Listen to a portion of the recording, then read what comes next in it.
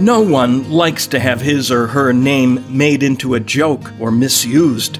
A person's name represents that person, and to make fun of one's name is an insult and a sign of disrespect.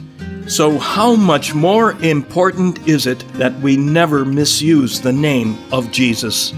Hello, this is Father James Kubicki with some thoughts on this feast of the Holy Name of Jesus. The Catechism of the Catholic Church, number 2143, clearly states how we are to treat the name of Jesus, saying, "Man must not abuse it. He must keep it in mind in silent, loving adoration. He will not introduce it into his own speech except to bless, praise, and glorify it."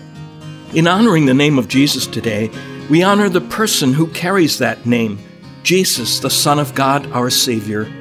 According to the Acts of the Apostles, the name of Jesus is all-powerful. Quote, "There is no salvation through anyone else, nor is there any other name under heaven given to the human race by which we are to be saved."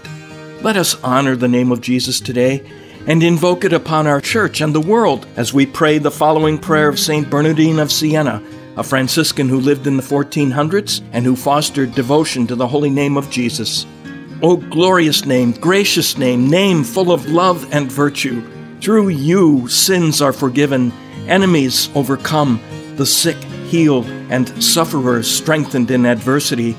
You are the honor of believers, the comfort of all who toil, the support of the weak.